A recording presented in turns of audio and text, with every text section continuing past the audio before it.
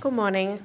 I'm Beth and I'm going to read a number of passages for us from the book of Proverbs. You might find it beneficial to open up to Proverbs chapter 6, 20 to 23, which is on page 910 of the Church Bibles.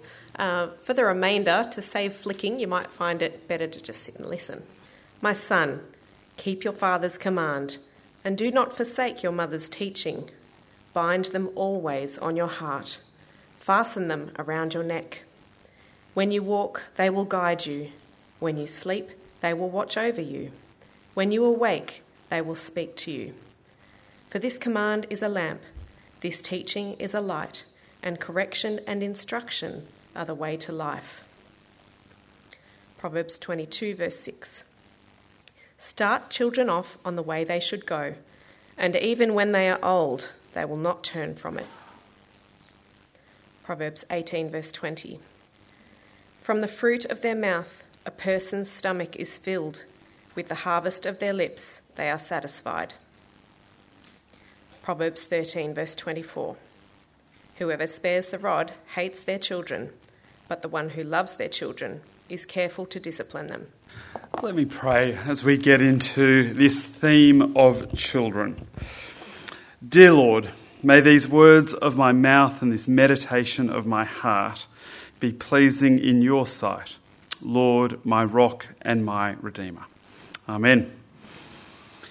I'm not really a meme person, but my wife knew we were talking about children this week, and so this one came up, and I did think it was kind of appropriate.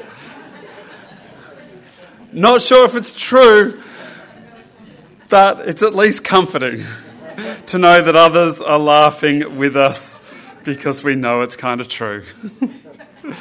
On any given day, our children can drive us a little crazy, and equally, on any given day, parents can be the worst people in the world and the destroyer of all that is good and fun in the universe. But we do love our children. Our children generally love us.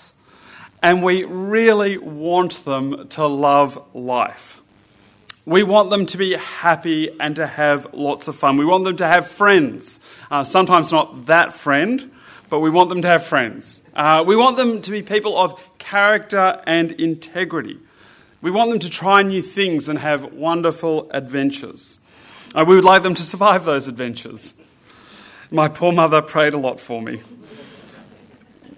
We want them to be Christians. We want them to have stable, meaningful employment, whatever that looks like for them.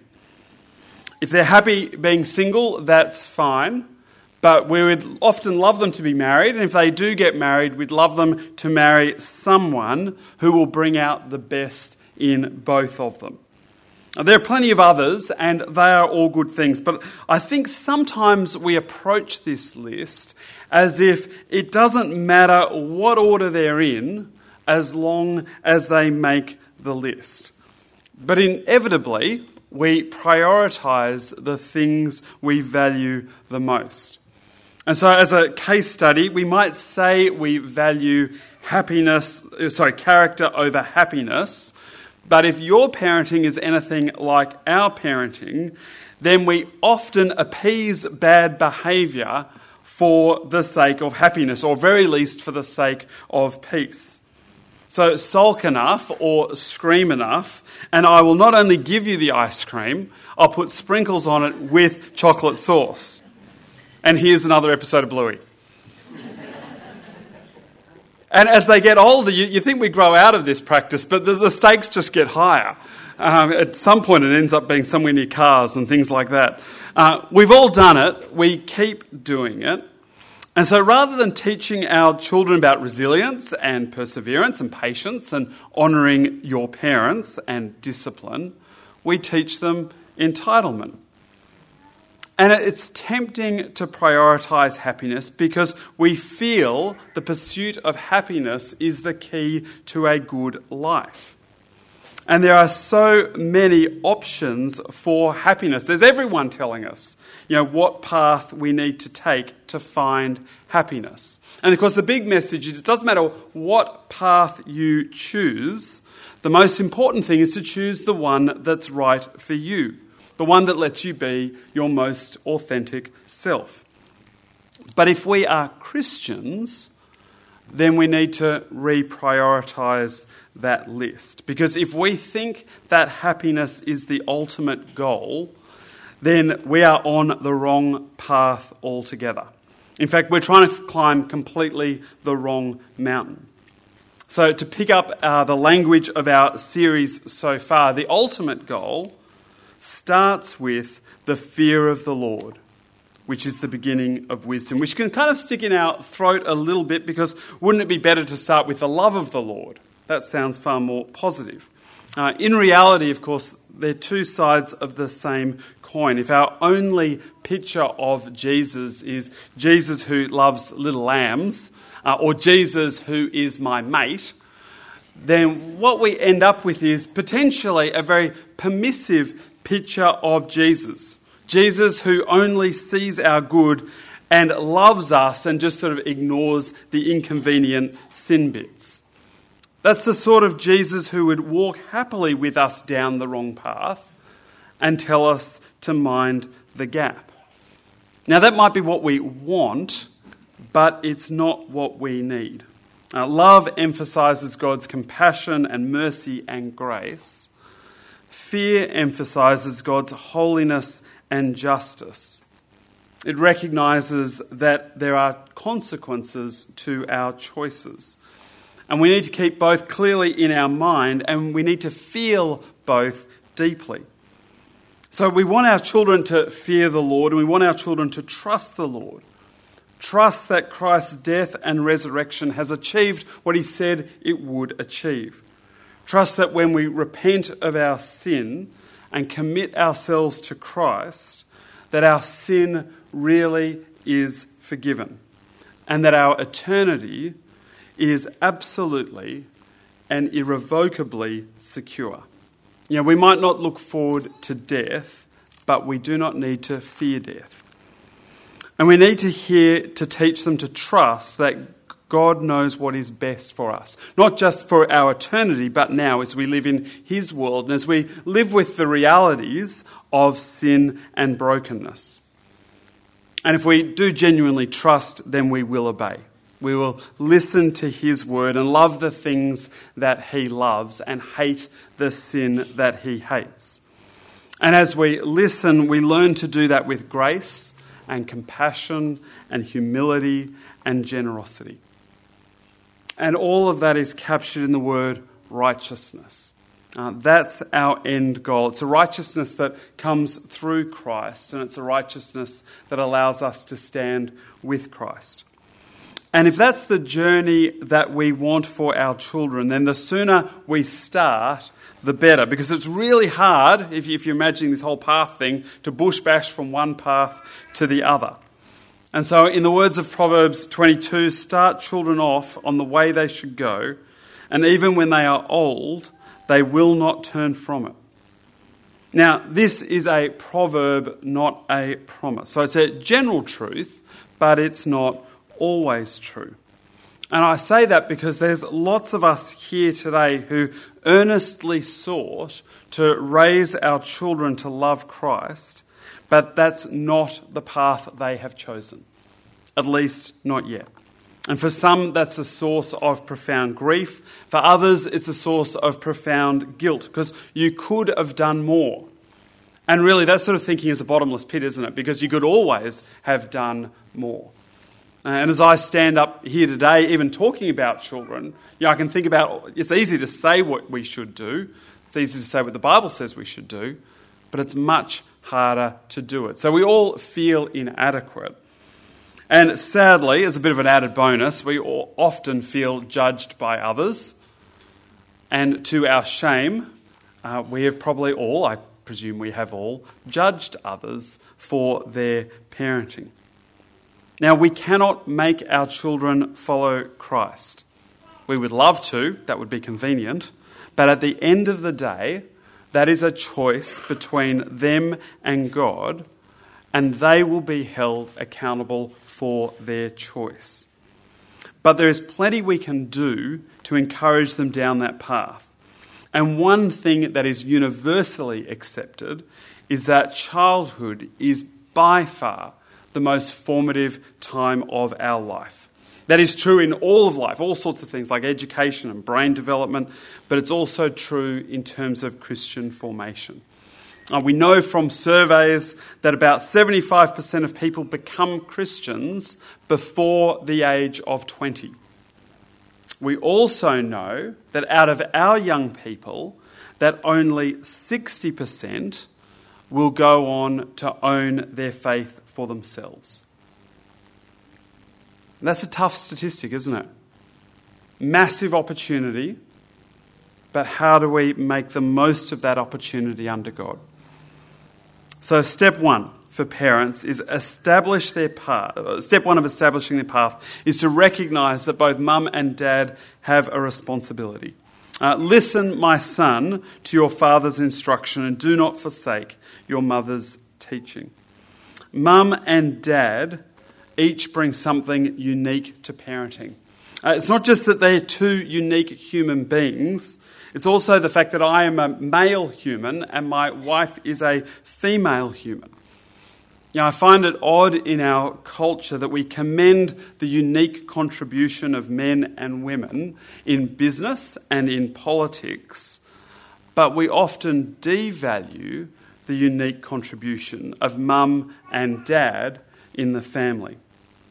There's a whole bunch of reasons why that is not always possible. And I'm certainly not saying or suggesting that anyone should stay in an abusive house for the sake of the children.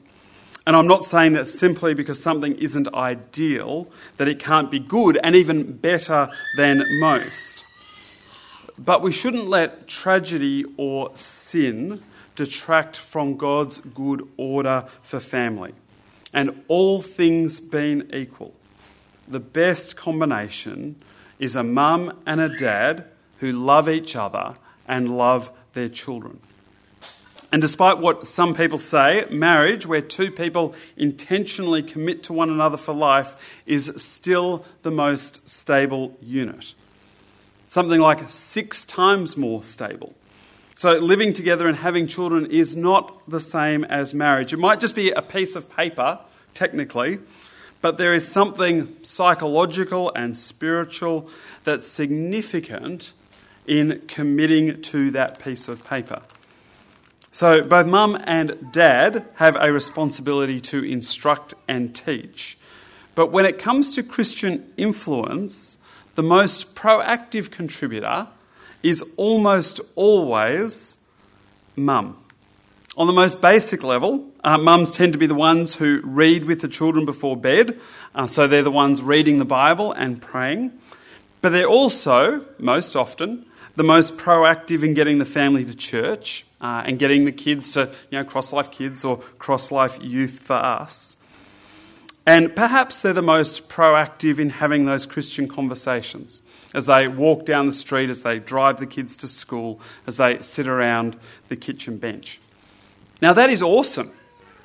We want to celebrate and thank mums, but there's a bit of a challenge in that, isn't there, for us blokes? Where are we? As Christians and as husbands, we are called to lead our family in our commitment to Christ.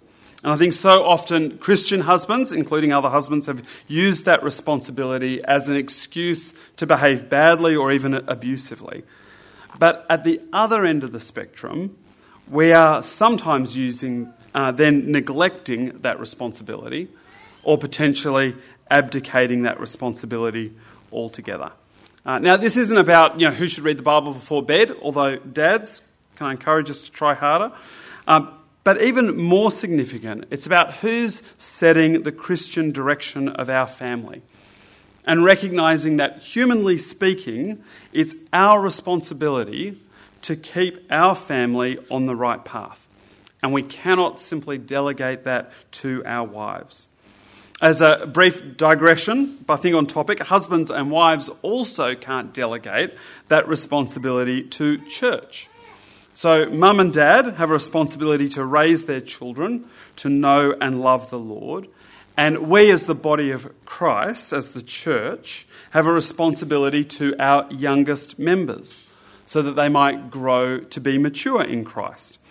And those two roles complement each other, and sometimes those two roles compensate for one another.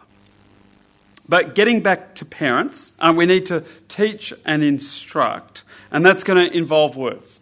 That's going to involve, reading and explaining and answering questions and asking questions and having those conversations. And some of those conversations come out of other conversations, but sometimes as parents we've just got to ask those more pointed questions. Questions like, how are you going in your faith? How are you going in your Christian commitment? And as my kids get a little bit older, I don't think I've asked that question enough. I've presumed, or I haven't been willing to hear an answer that perhaps I don't want to hear at any particular time. But do we ask those pointed questions? Now, they can choose to answer or they not answer, but do we ask? That's the question. So we use our words, but we also teach and instruct with our deeds. And we show our children what it means to follow Christ in a million different interactions. Some of those choices are big statements like committing to read the Bible with our children, coming to church. And on that church topic again, when we do come to church, can I encourage us not to send mixed messages? If our practice is we come to church when we don't have anything else on, that says something about what we value and what we want our kids to value. Not just in terms of church, but what church represents, which is our commitment to Christ. And so if we make exceptions, let's make them exceptional. But even teach our kids, why do we make exceptions? And that's okay, but let's do it from a Christian rationale. Other examples stand out a whole lot less, but they all contribute to that bigger picture. Like how we spend our time, how we spend our money, the way we talk in front of our children, the way we speak to our children when they leave out the milk and the cereal and pretty much everything else they touched in the house. How we apologise or don't apologise when we do the wrong thing. We often don't think that stuff makes a whole lot of difference, but our children soak it up.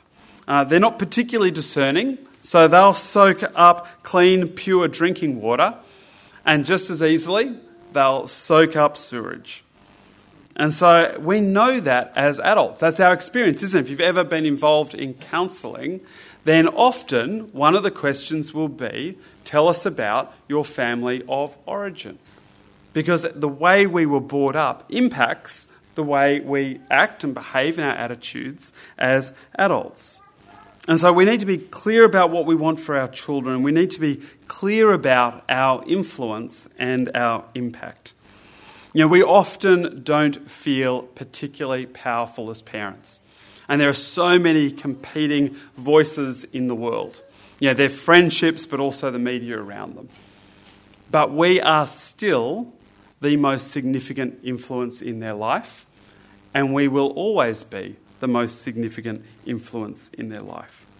And so we teach and we instruct with words and with our example, and we teach and instruct with discipline.